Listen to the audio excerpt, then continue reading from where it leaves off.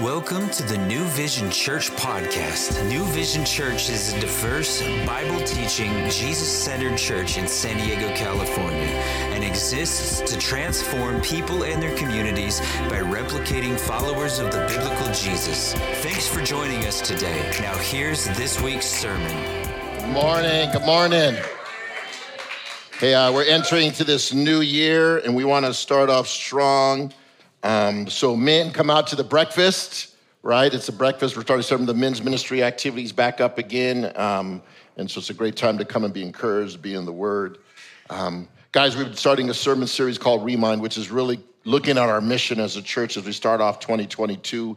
We want to start off strong, but we also want to start off with vision and casting vision out to the church, man. Hope 12 Drive was amazing, and we got to see some of that, God work through that. Now we're into the new year, and what does God have in store for us? But I want us to set the groundwork for 2022 as we're moving forward, that God will move in your lives and move in such a radical way that you're going to see his love manifested in your life. And that's what we're really going to talk about here as we're getting into the second sermon in the sermon series, talking about expressing love. We're going to look at our E4 purpose of the next 4 weeks. As you saw up here, expressing love, equipping the saints, empowering service, and evangelizing near and far. We're going to be looking at the next couple of weeks here. I know for those that are guys and gals that watch the NFL, this is kind of an interesting weekend, right? Come on now. For you Charger fans, there's a Charger-Raider game tonight, okay? And the winner of that game, right, goes to the playoffs. So it's a big thing today for a lot of us NFL watchers, okay? I remember the story when the Chargers were playing the Raiders. This was when Stan Humphrey was the quarterback, so this is back in the day, right? Chargers are winning by 1 because they always defeat the Raiders. This is when they were in San Diego. All the Chargers had to do was sit down, take the snap, end of the game, take a knee, and the game is over, we win. But in the snap, Humphreys fumbles the ball. A Raider player gets it and starts running toward the end zone. Crowd is screaming, things are happening, it's going crazy. Now, Stan Humphreys isn't a very big guy, right? He's just running. Sure enough, he tackles the Raider right before the end zone. Game over, Chargers win, all these things happening, right? After the game, they interview Stan Humphreys. And they're like, man, dude, how did you run and tackle the Raider player? Like all of a sudden you had this burst of speed. And Stan responds by saying, listen, that Raider player was running for a TD. I was running for my life. Listen, Stan Humphrey had some motivation to make sure he got that player so they could win. He was motivated. Let me tell you something about love. Love is our motivator. Love is what should motivate the church. Love is the foundation of the church. Love is what we need in order to progress, because that's the gospel message. The gospel message is love. And that's our foundation. That's the foundation of the ministry here. Let me read our mission statement again so you understand what it is. You saw it on the screen, on the bumper. I want to read it again so you saw it. It says, New Vision exists to transfer people in their communities by replicating the followers of the biblical Jesus. We want to follow the Jesus of the scriptures, the biblical Jesus, by expressing love, by equipping believers, by empowering service, and evangelizing near and far. That's really our mission here. That's why we do what we do as a church. That's why we do the Hope Troy Drive. That's why we do programs and ministries and outreaches and those things, because we want the gospel to be expressed through love. And we're going to be looking at expressing love this morning. We're going to be in 1 John chapter 3. So if your Bible, turn up to 1 John chapter 3, looking at verses 10 to 23 this morning. As the Apostle Paul has written this book, he's the same apostle who wrote the Gospel of John, 1st and 2nd, 3rd John, and the book of Revelation. This is the same man that God has transformed from an angry man to a loving man, if you know his history and his background. I want to read it, and then we're going to get into it this morning. It says this, starting at verse 10, and this is the children of God and the children of the devil are manifested. Whoever does not practice righteousness is not of God, nor is he does not love his brother. For this is the message that you have heard from the beginning, and that we should love one another. Not as Cain, who was a wicked one and murdered his brother. And why did he murder him? Because his works were evil and his brothers were righteous. Do not marvel, my brethren, if the world hates you. We know that we have passed from death to life because we love the brethren. And he who does not love his brother abides in death. Whoever hates his brother is a murderer, and you know that no murderer is eternal and abiding in love. By this we know love, because he laid down his life for us, and we also ought to lay down our lives for the brethren. But whoever has this world's goods and sees his brother in need and shuts up his heart from him, how does the love of God abide in him? My little children, let us not love in word or in tongue, but in deed and truth. And by this we know that we are of the truth, and we shall assure of our hearts before him. For if our hearts condemn us, God is greater than our hearts and knows all things. Beloved, if our heart does not condemn us, we have confidence toward God, and whatever we ask, we receive from him, because we keep his commandments and do those things that are pleasing to him. And this is commandment, that we should believe in the name of his Son, Jesus Christ, and love one another as he has given us his commandments. We're starting this sermon series about being reminded. We want to be reminded this morning of his love, right? We know that without vision, people perish.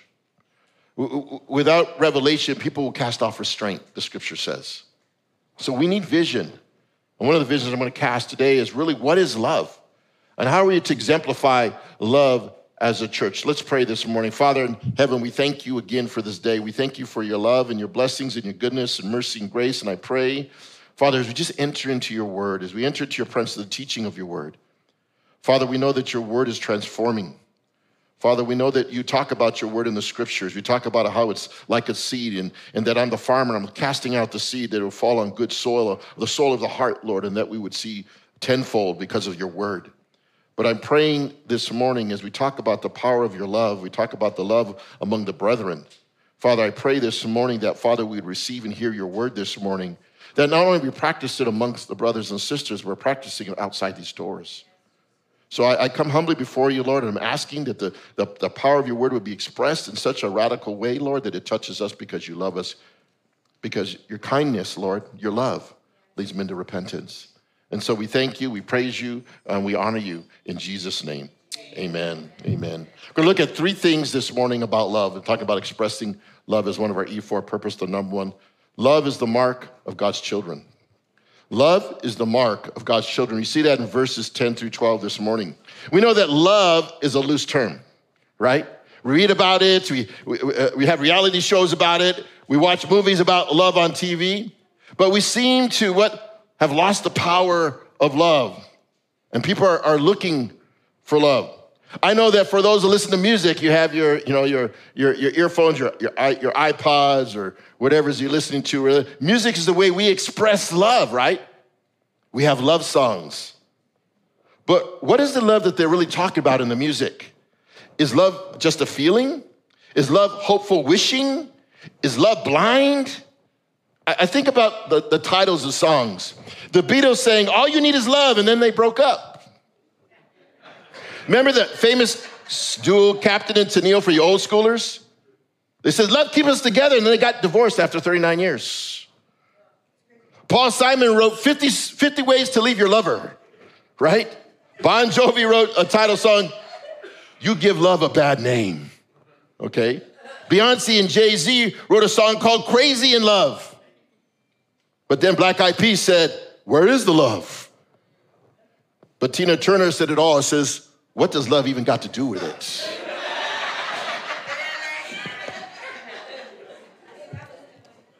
For the believer, love has everything to do with it. Love has everything to do with it. Love is the mark of the believer. By this, you'll know you're my disciples if you love one another, the scripture says, right? But when you get into the text, he's going to do something he's going to break down the fruit of the believer and the unbeliever, because guess what? He begins to give the mark of the godly and the godless in verse 10. Look at this. It says, in this, the children of God and the children of the devil are manifested. Whoever does not practice righteousness is not of God, nor is he who does not love his brother. John the Apostle, I love John the Apostle. John the Apostle is a straight shooter. He's gonna give you the word and he's gonna make it plain. He's not gonna beat around the bush. He's gonna say, look, I'm gonna tell you who the believer is and who the believer is not. Like, he doesn't regret his words. In fact, these are inspired words written by the Apostle John. He says, basically, he's saying, you're gonna know who the believer is and who the believer is not by its fruit. Well, God knows us by our fruit. Though we're created in the image of God, we are not all children of God. I want you to hear that. Because he's given a distinction here in the passage. He's given a description who the children of God are and who the children of the devil are. And he begins to lay out what that looks like, because we know that when Jesus confronted the religious leaders in John 8:43, he called them children of the devil. He says, your father is the devil. Jesus said those words to some of the religious leaders of his time. So we know that there's people of God and people of the enemy. In fact, in the Gospel of John, in John chapter 1, verse 12, John writes about how you can actually become a child of God. He says this, but all who believe in him and accept him, he gave them the right to become the children of God. So there was an act or a confession or a process to become a child of God, as John writes that in his own gospel. Very interesting that he talks about how the children of God and the children of the devil are manifest. That word manifested here, it can be translated as known or evident or recognized. We'll be known, recognized by our evidence of who we are. What you are will ultimately be manifested. God already knows who you are. God already understands who you are, but the fruit of your life will determine who you are. I could tell a lot by how people talk and how they act and what they say. Your words will give you away. How you treat one another will give you away of what you believe and what your walk looks like. And so John begins to give evidence here, distinguishing between a child of God and a child of devil, because you'll know them, the fruit, by their tree. God knows you intimately. He knows who you are. Nothing is hidden from him. And the time of testing will reveal really who you are. The time of this COVID thing for last year has tested the church and reveals the strengths and the weaknesses of the church. It's probably one of the most divided times in our history, even within the church, of people fighting and not being loving. So it's like when you put a little hot water on a tea bag, you really get to taste its flavor, don't you? Right? Put a little heat on something, you get to test its flavor, it gets to test its roots, it gets to test who they really are as people. Jesus said you will know people by their fruits. You'll know what kind of tree they are. We know what kind of tree a fruit tree is by its fruits. I know what an apple tree looks like. I know what an avocado tree looks like. I know what an orange tree looks like, because you know by the fruits. All of us bear some type of fruit in our life, either the fruit of righteousness or the fruit of unrighteousness. We're bearing something in our lives, and we're to be known that. Some people say that's a reputation. Some might even be eulogized at the death. I did a memorial service for a friend of mine who passed away. He was in the military on Friday. I drive up to LA and had a military service for him, and I had to speak at it, and I spoke at it, and how his life was transformed. I knew him since high school, and what God had done in his life, and his kids were all there, talking about his life and the fruit of his life and what had God done through him. But he says this, that whoever does not practice righteousness is not of God, right? That's stinky fruit. That's bad fruit, right? When I grew up, we had a couple of fruit trees in my backyard, and one of them was a fig tree. Right away, fig trees, you know what I mean? And I used to hate it. I grew up there, and that fruit, if you know the fig tree, when it falls to the ground, it hits the ground and it splatters open. And it's messy and it's stinky, and then the flies come, and they just my brother and I had to always clean that up. It was nasty tree. If you like figs, you love figs, bless you, God bless you. You know what I mean? I know that's good for the body and the system there, washing things through, but listen. But John here is very specific about who is of God and who's not of God. And notice the words that he brings, right? The children of God practice righteousness. They live righteously and they honor God with their actions. But the children of the devil practice unrighteousness. They're not honorable to God. They don't live in love. In fact, if you go all the way back to the book of Galatians, Paul the apostle, writing to the church of Galatia, says, let me lay out what this unrighteousness looks like. And I'm not here to try to list a laundry list. But there are things that God spills out and says, let me tell you what unloving people look like. It says this, now the work of the flesh is evident. That word evident is the same word as manifest. Like he says, God's people and ungodly people are going to be manifested. Well, the same word is evident, same word for manifested, which are what? Idolatry, fornication, uncleanness, lewdness, idolatry, sorcery, hatred, contention, jealousy, outbursts of wrath, selfish ambition, dissension, heresies, envy, murder, drunkenness, rivalries, and the like, of which I tell you beforehand, just as I told you in time past, to those who practice such things will not inherit the kingdom of God. Like he lays out a litany list of things in there. Let me tell you something. You list that list and say, man, we're all guilty. I'm guilty. You're guilty, right? And really, you could find the commandments, the 10 commandments in those things, right? Thou shalt commit adultery, thou shalt not murder, thou shalt not steal. The law, that's the law, right? That's the law. But let me tell you something. That's the bad news, right? That's who we were. That's our stinky fruit. That's how we walk. That's what we were. Crazy. I know your testimonies. Some of you are pretty, sketchy out there. I know your testimonies, right? Right? I know it. I've heard it. But God so loved the world, right? Ephesians says we were like these things, like you walked according to these things, but God transformed you and changed you, that you're no longer practicing these things. See, did you catch that word practice? That's a very interesting word. Doesn't mean that we don't stumble in these things. We still struggle with a murderous heart. We're gonna get to that in a minute, right? We could get even angry at times and have temper tantrums at times as God's people, but we're not trying to practice these things. Right? There's something happening within us that transforms us. We talked about transformation last week, that changed us, right? But these things are unrighteous and unloving acts, is what he's saying here.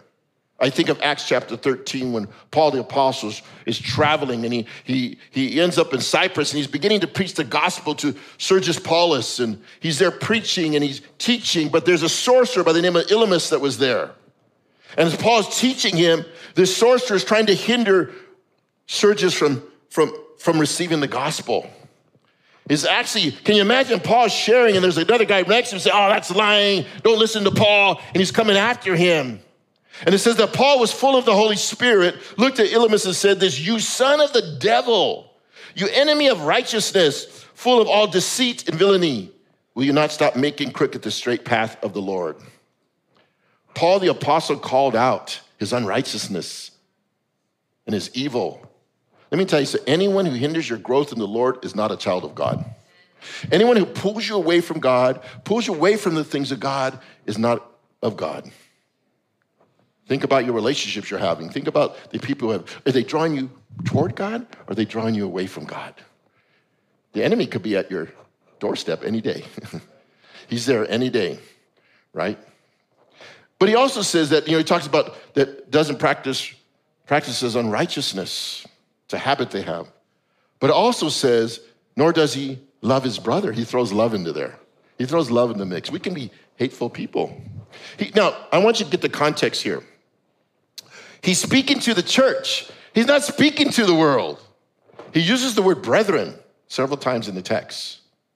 He's talking about people in the church. We always say, well, the world's this and the world's that. No, let's just talk about the people in the church. People say they are followers of Jesus, right? That's who he's talking to. For some reason, they got off a little off target there, right? Nor does he love his brother. Love, not hate, is a mark of a child of God. 1 John 4 said, beloved, let us love one another, for love is of God. And everyone who loves is born of God and knows God, right? Now, if we don't know God, then we don't know the author of love. Because God is the author of love, for the Bible says that God is love. If I want to grow in an area of my life, or if I want to excel in the area of my life, then I want to go meet people that have excelled in that area so I can learn from them, right? If I wanted to, I played college basketball. If I wanted to play basketball, man, I would love to learn under Michael Jordan how he learned things because he was a master of it, right? If I want to learn love, I need to know the master of love, which is God, right? I need to know the master of love so he can train me and teach me how to love the way he loved, right? Why? Because here's another aspect. Love is the message of God. We see that in verse 11 through 13. For this is the message that you heard from the beginning, that we should love one another. Not as Cain, who was of the wicked one and murdered his brother. Why did he murder him? Because his works were evil and his brothers were righteous. Do not marvel, my brethren, if the world hates you. He's gonna start saying, let me get a little more clear here, right? First of all, the whole message of the gospel is love, whether you realize it or not. It's a gospel of love, okay? Jesus shared the gospel message with the disciples that they would go share this same message. Did he not pray for them in John 17? He says that the people, when they hear their message, would receive it. What was the message? The message was this gospel of love. Why? You shall love the Lord our God with all our heart, mind, soul, and strength, and you shall love your neighbor as yourself. That was the greatest commandment that God had given the disciples, to love God and to love others. We're called to express our love to God and to express our love to others. We talked a little bit last week about this relationship that we need to have to be transformed by this relationship here, that we can have this right relationship here. But if this relationship's out of sync, maybe this relationship's out of sync. Because we got to begin to worship. When we sang songs today, we worship God. We're expressing our love through words. We're expressing our love through song. We're expressing our love in community. We're expressing our love. What? Because we need God to change this so we can learn to love each other more powerfully. John 15 says, this is my commandment, that you love one another. I love this, as I have loved you. Wow. See the standard? See the standard? He said, as I have loved you. That's a high standard. God, you love me unconditionally. You love me mercifully. You love me patiently. You love me in all these ways. That's how I'm to love others. Yeah, love. Now, love, the word love has many translations. When you look at the New Testament, it's translated from the Greek. And so there are many words for love. We have, right, eros love. Eros love. C.S. Lewis wrote a book on love, and he breaks it down even more deeply. But eros love is that sexual love, that eros love, that erotic love, a love that we express. There's storge love, which we love our families, our kids, our husbands, our wives. That's storge love. Then there's phileo love, which means brotherly love. We get Philadelphia, right? The city of brotherly love. That's where it comes from. Our love for one another in the church and people around our community. And then there's agape love, which is biblical love, that unconditional love, that unearned love. That's the love that God gives us. That's a big word in the church, that we're called to have that agape love for one another. But you really have to begin to define this love, because there's a lot of meanings. I love my wife differently than I love a hot dog, right? I would hope so. You know what I mean? It's a different type of love, right? You know what I mean? I would hope that I would love my wife. The meanings are different, and the idea of love is different. There's a deep aspect of love. And so when you get into 1 Corinthians 13, many of you heard this passage because you hear oftentimes in weddings, is really the definition of love. And if you read that, this definition of it's actually really very much action words. Not just words, there's acts behind these words. Because it says love is patient and love is kind, and love is not jealous or boastful or proud or rude. It does not demand its own. It doesn't get its own way. It's not irritable, right? I'm gonna be honest with you, I'm gonna be some confession, guys. I've been taking care of my wife, and God's been refining me in that area, as she had a broken shoulder, and then she got COVID, and all these things were happening this last month and a half. And I told her, honey, I've been more irritable lately than her. She goes, yeah, you're grumpy. And I said, God, the Spirit's got to work in me in this area where I have to serve you better. You know, I was reading this passage and I felt convicted. I just wanted to confess that, because there's healing and confession. But it says this, and it keeps no record of being wronged. It does not rejoice about injustice, but rejoices whenever the truth wins out. Love never gives us. Love never loses faith, is always hopeful, and endures through every circumstance. See, there's a definition there of love. That's the different love of those songs we just heard about, right? What does love got to do with it? You know, love is not just a feeling. It's not a feeling. Biblical love gives, it doesn't take. Biblical love gives, it doesn't take, right? And so he begins to illustrate what is unloving and what is loving in the story of Cain and Abel. He says, let me illustrate what unloving love looks like. Unrighteousness and unloving. And he takes us all the way back to Genesis chapter 4 of Adam and Eve's first kids. Cain and Abel. He goes all the way back to that story, right? Cain and Abel came from a believing family, right? Adam and Eve were God's first children. They hung out with God. They had their moments of weakness. They failed in the garden, but they had the presence of God. They understood the power of God. And then they have these two kids, Cain and Abel. And what do we find? their worship, one of them's worship was poor and one was righteous. They would give up offerings, right? One from the land, one from work, the ground and food, they offer them. Both offered up their lives in worship, but one wasn't good and the other one was righteous and one was unrighteous. Cain's was unrighteous. The scripture says it was evil and his works were evil and his brother was righteous. And there's a whole conversation in Genesis chapter 4 between Cain and Abel as now Cain is angry because God didn't receive his offering, and then you have a conversation, right? I love that about God. You know, when you get angry at God, God will sit down and have a conversation with you. Let's just talk about this. Let's talk about your heart and your worship. Because we could come this morning and worship and to be far from God. We could sing about love and not express love, right? We could be far from God and still be God's people in his presence. And he says, listen, Cain, if you would have just done it right, I would have received it. It was simple as that. But the enemy, sin, is knocking at your door. He's already calling him out before he even kills his brother. He said, look, let me tell you something. Sin is knocking at your door. Don't let sin master you. Every day, sin is knocking at our door. Wants to rob us of our love. Why did Cain kill Abel? Because he was angry and he was jealous of the favor of his brother. Do you ever get jealous of somebody else's blessings? So other people's, how come they get it? I've been working at this job for 20 years and I get the promotion. Well, look at your stinking heart already.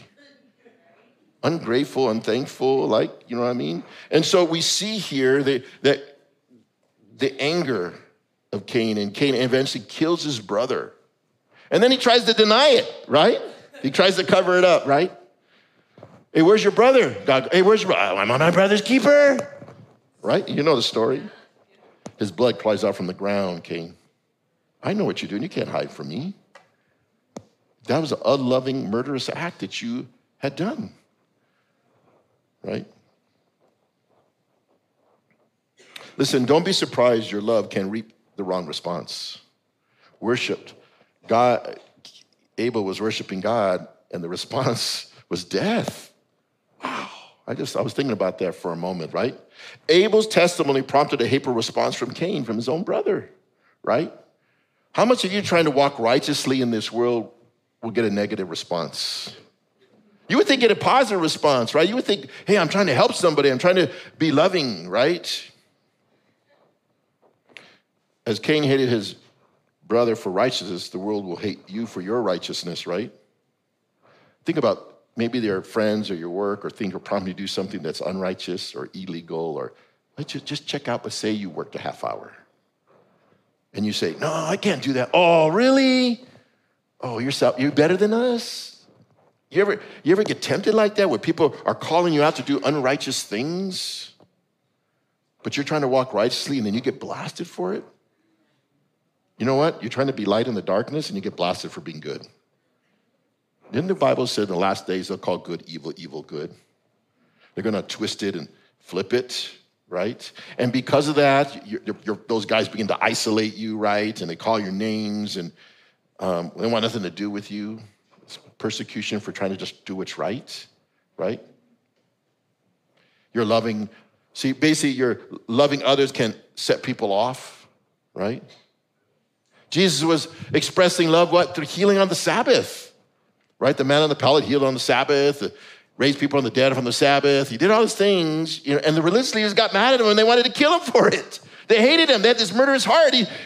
Brother couldn't walk, now he could walk. The son was dead and now he could raise. He has being with his mom, and you hate me for that? Man, we got it twisted. You're trying to be loving and people hate, right? So don't be astonished, it says. Don't be astonished. Don't be surprised. Don't marvel. And don't be caught off guard if the world hates you. If they hate you, remember they hated Jesus also for doing the righteous things. They hated him also, right?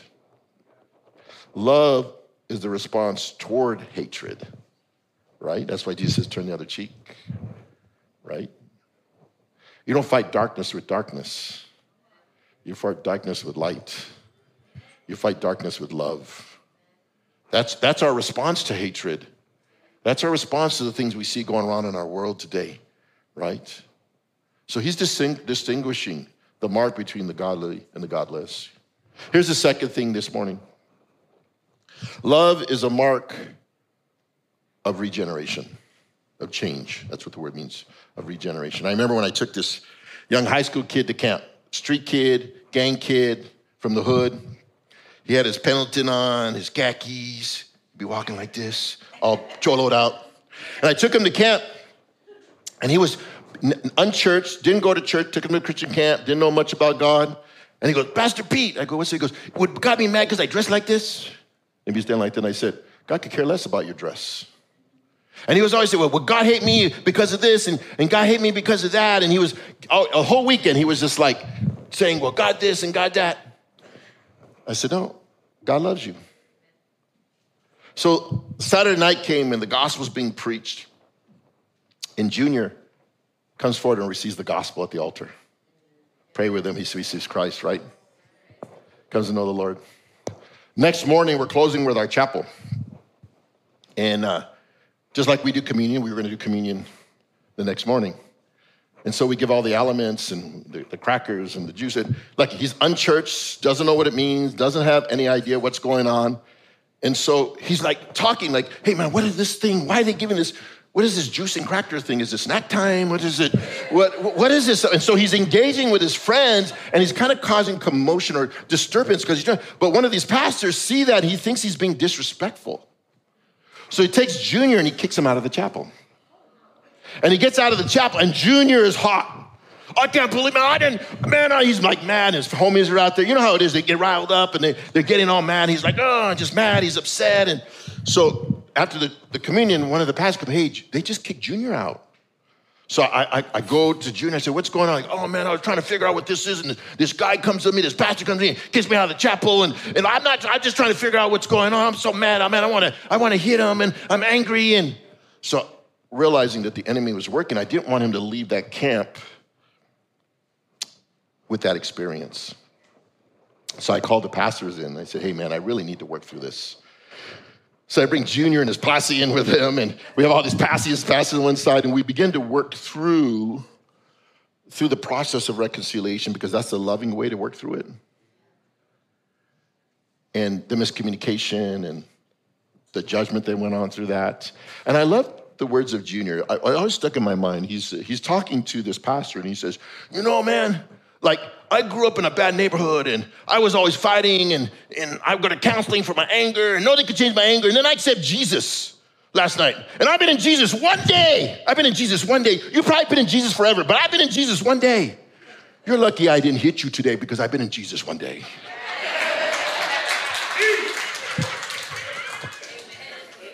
Listen, the gospel changes us, even if it only takes one day with Jesus. One day he changed Junior's heart. That's the mark of a believer, this regeneration, right? Love is the evidence of a new life.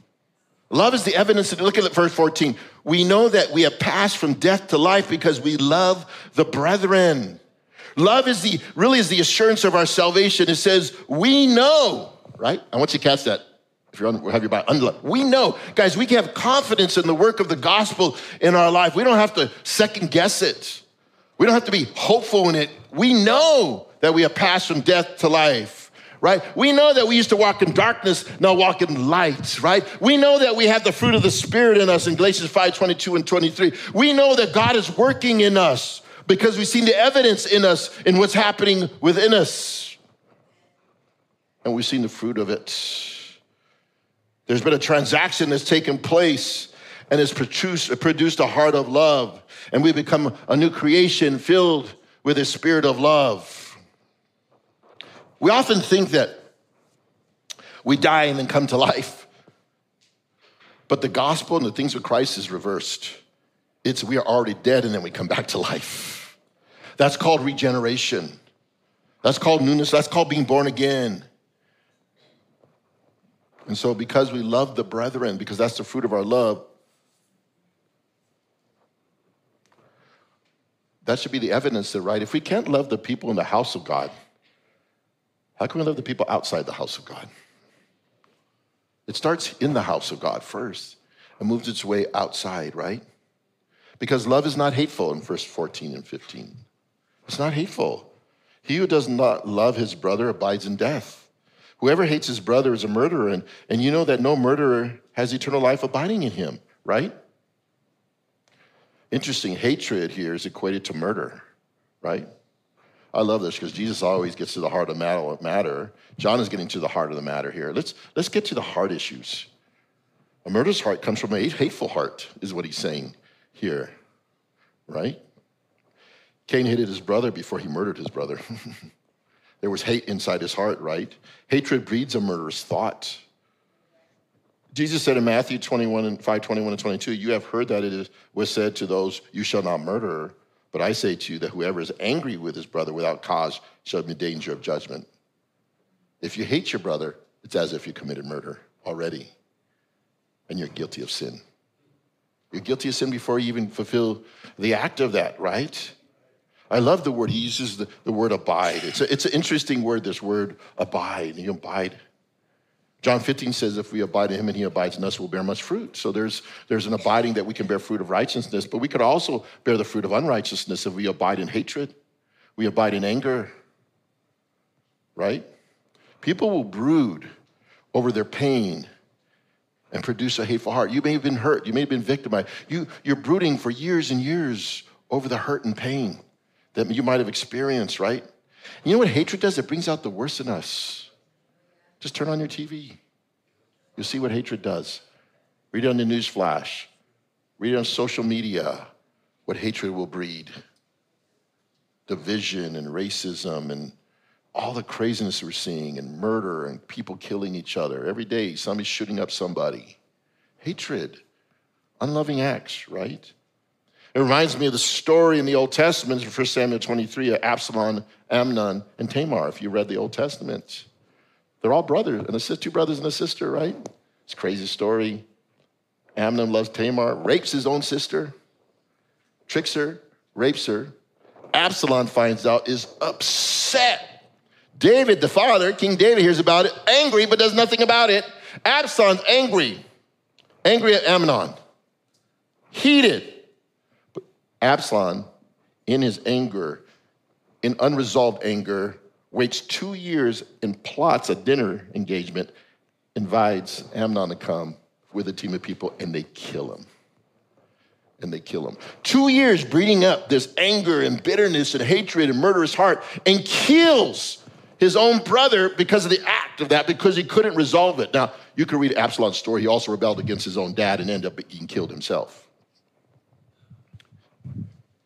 God, be careful of the poison we allow in our own hearts. It will rob us of our love, of our compassion, of our mercy, these things we allow. Now, it doesn't mean that there's no hope for murder or who people committed murder or hateful others. You know what? King David, committed adultery and murdered, and he was forgiven. Just read Psalm 51.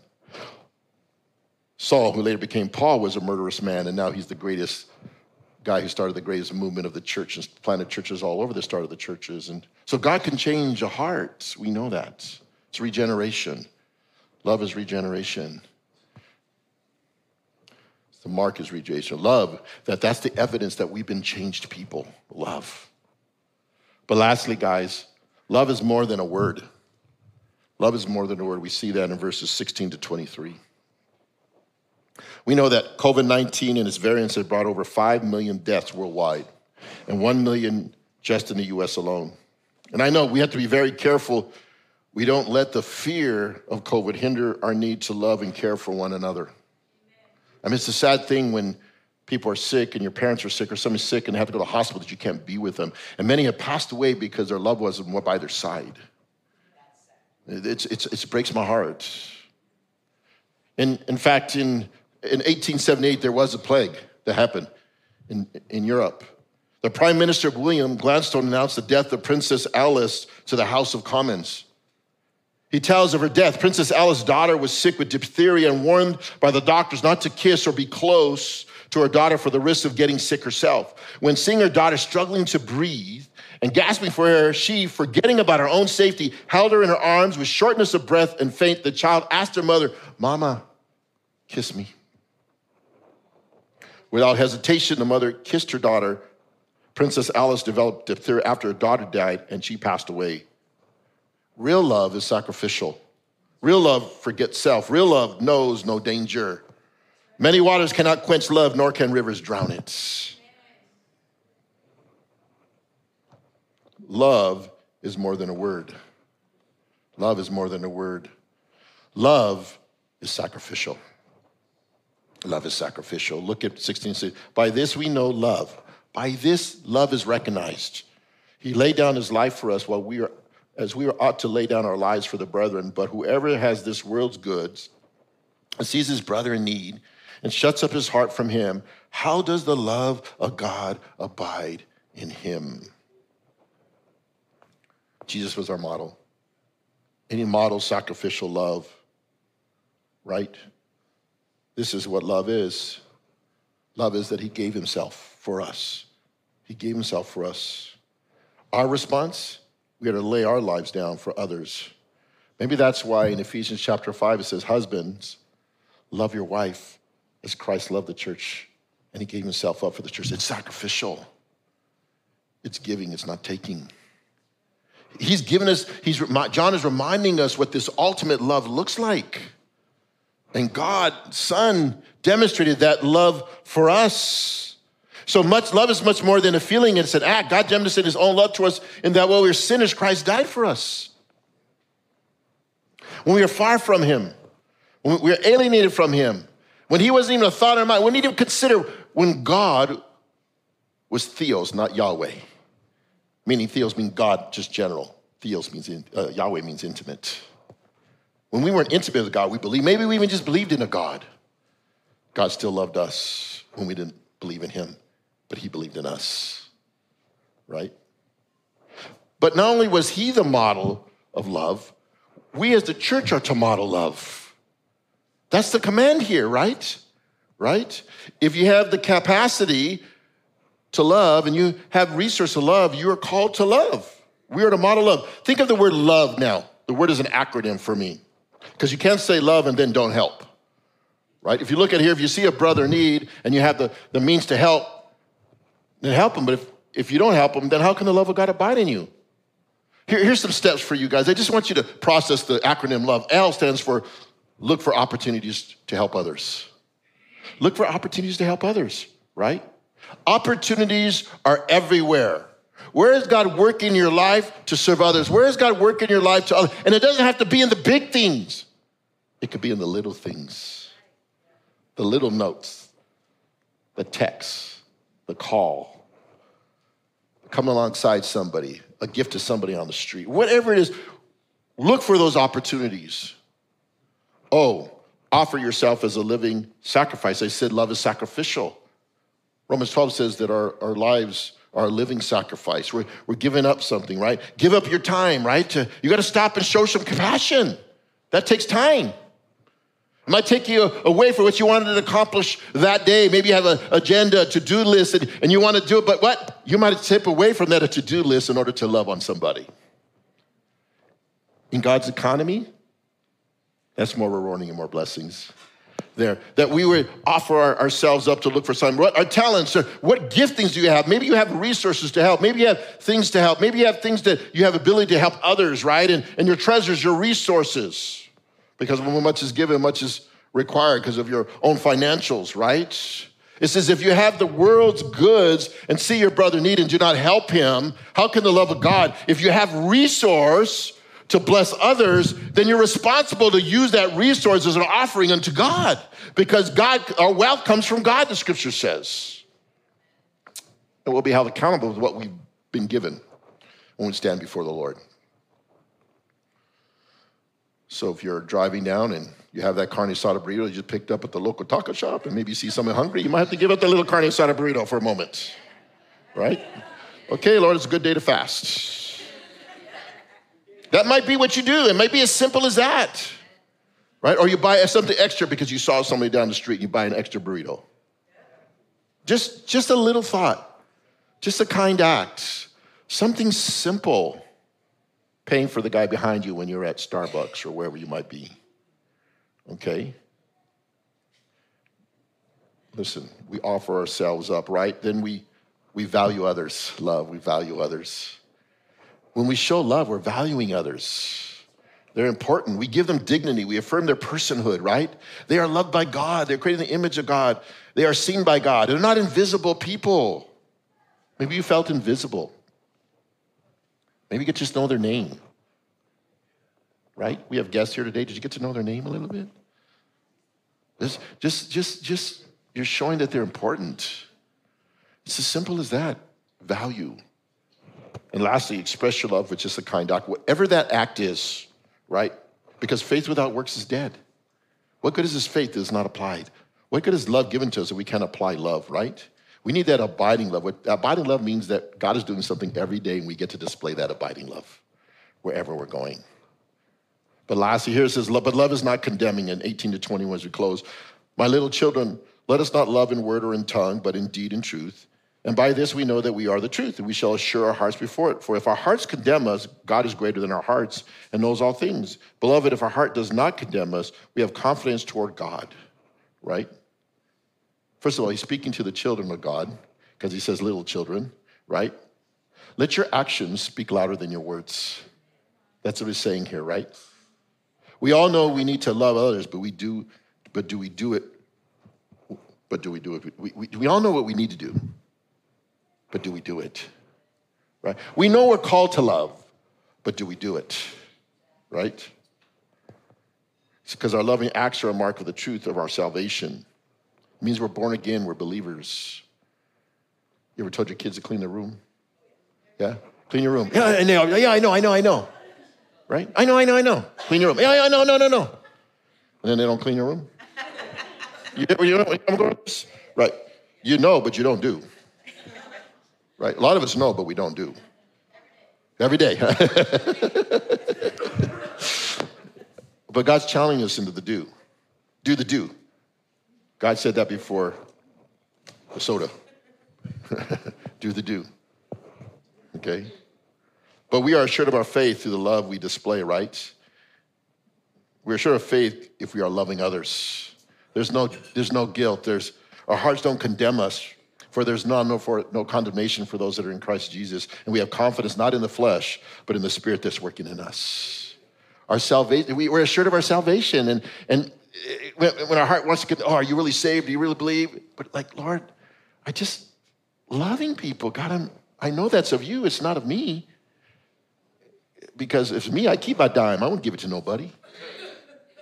You know what I mean? I just straight. You know, I mean, it wasn't for God. I could give whatever, homie. Sorry, out of luck. I lived like that before, like, well, whatever. Get a job. You know what I mean? Listen, we could be harsh sometimes, but we were in that same place, right, hurting. And somebody reached out to us, right? But love is keeping his commandments as we close. Love is keeping his commandments, 22 and 23. And whatever you ask, we receive from him because we keep his commandments and do these things that are pleasing to his sight. And this is a commandment that we should believe in the name of his son, Jesus Christ, and love one another as he gave us his commandments, right? Love, as we close, love is expressed by obeying God's commands. Did you get that? Love is expressed by obeying God's commands, right? Loving God and loving others. Loving obedience opens the door for, first of all, powerful prayer, because he says that here, right? He says that. Whatever we ask, we receive from him because what? We keep his commandments. Do you see that? Maybe your parents haven't, you know, a lot of people say, oh, I'm going to pray, like, God, I want this. And like, you're not even walking with the Lord, but you're asking. You're like a kid that's in rebellion asking for favor. Like if your kid violated something, they came to dad, hey, Dad, can you give me the keys to the car? But he just stuck out the car the night before. But can you give me the keys to the car so I can go out again tonight? He's in rebellion, right? But God's saying, but if you're obeying my commands, man, I'm a loving father. Here's the keys, man. Go for it. Okay? So our relationship with God, because the Bible says we have sin in our heart in Psalm 66, God will not hear our prayers, right? So worship and love for God is obeying his commands, and the blessings come for that. We see that in the scriptures, that God wants to remove those things there. So our prayers become powerful, but as we abide in him with love, that's a form of intimacy, right? So if you love me, you obey my commands, the scripture says, and my commands are not burdensome. You know, God's commands aren't heavy if they're obeyed in love, right? If they're obeyed in love. If they're obeying law, they're heavy because the religious leaders are putting all these laws on the people. God gave them 10, they made 360-something laws. That's legalism. God wants liberty. Do you get that? Love brings liberty. The law brings legalism. Well, I'm gonna try to be better. I'm gonna try to be smarter. I'm gonna try to be harder. I'm gonna try to please God. I'm gonna try to do more for God. That's legalism. That's miserable. That's torment. It is, that's torment. I don't want you to live in torment, right? Perfect love casts out fear, for fear is torment. When we start walking in legalism, we're walking in fear, because if I don't do what's right, God's gonna judge me. God's gonna bring punishment on me. I'm doomed. And some of us see God that way. But God says, no, just love me. Like you love your wife, you love your husband, you do anything. Man, guys, come on now. When you start dating your wife and your husband or your girlfriend, boyfriend, man, you would do anything.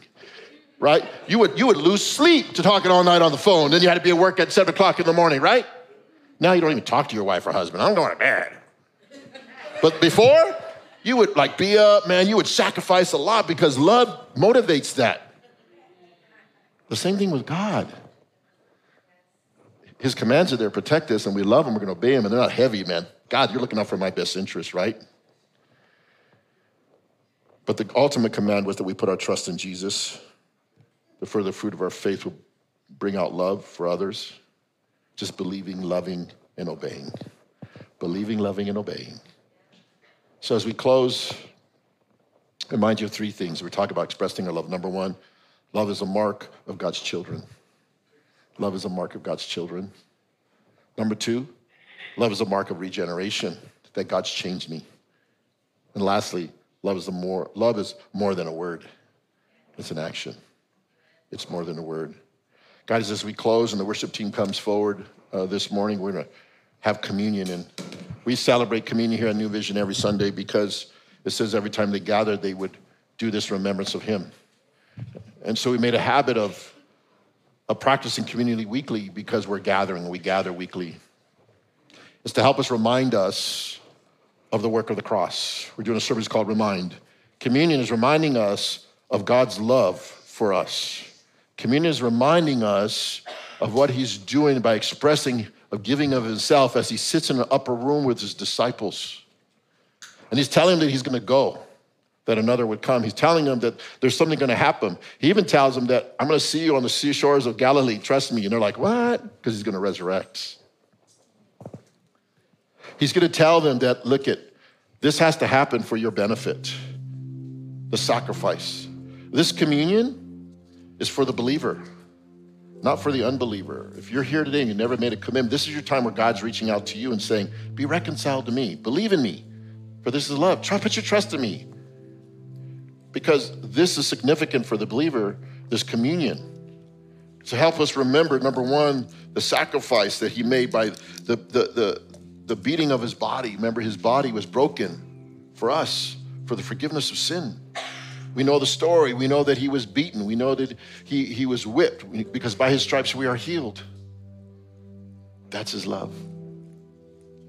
So a night when he made with his disciples, he lifted up the bread and says, this is my body broken for you, for the forgiveness of partake. Remember, let's partake. And then he took the cup. Said, this is my blood. This is a new covenant. This is my blood. Leviticus talks about that there's life in the blood. There had to be the shedding of blood for the forgiveness of sin. We saw that practice in the Old Testament when the Israelites traveled and they had the temple, they'd bring sacrifice, but they had to keep doing it over and over. Daily, monthly, yearly, atonements, sacrifices. What a lot of labor. Then Jesus comes. He comes and says it's done once and for all, no more. After this, the sacrifices ended. His sacrifice was sufficient for our salvation. Let's partake. Father Heaven, we thank you for this morning.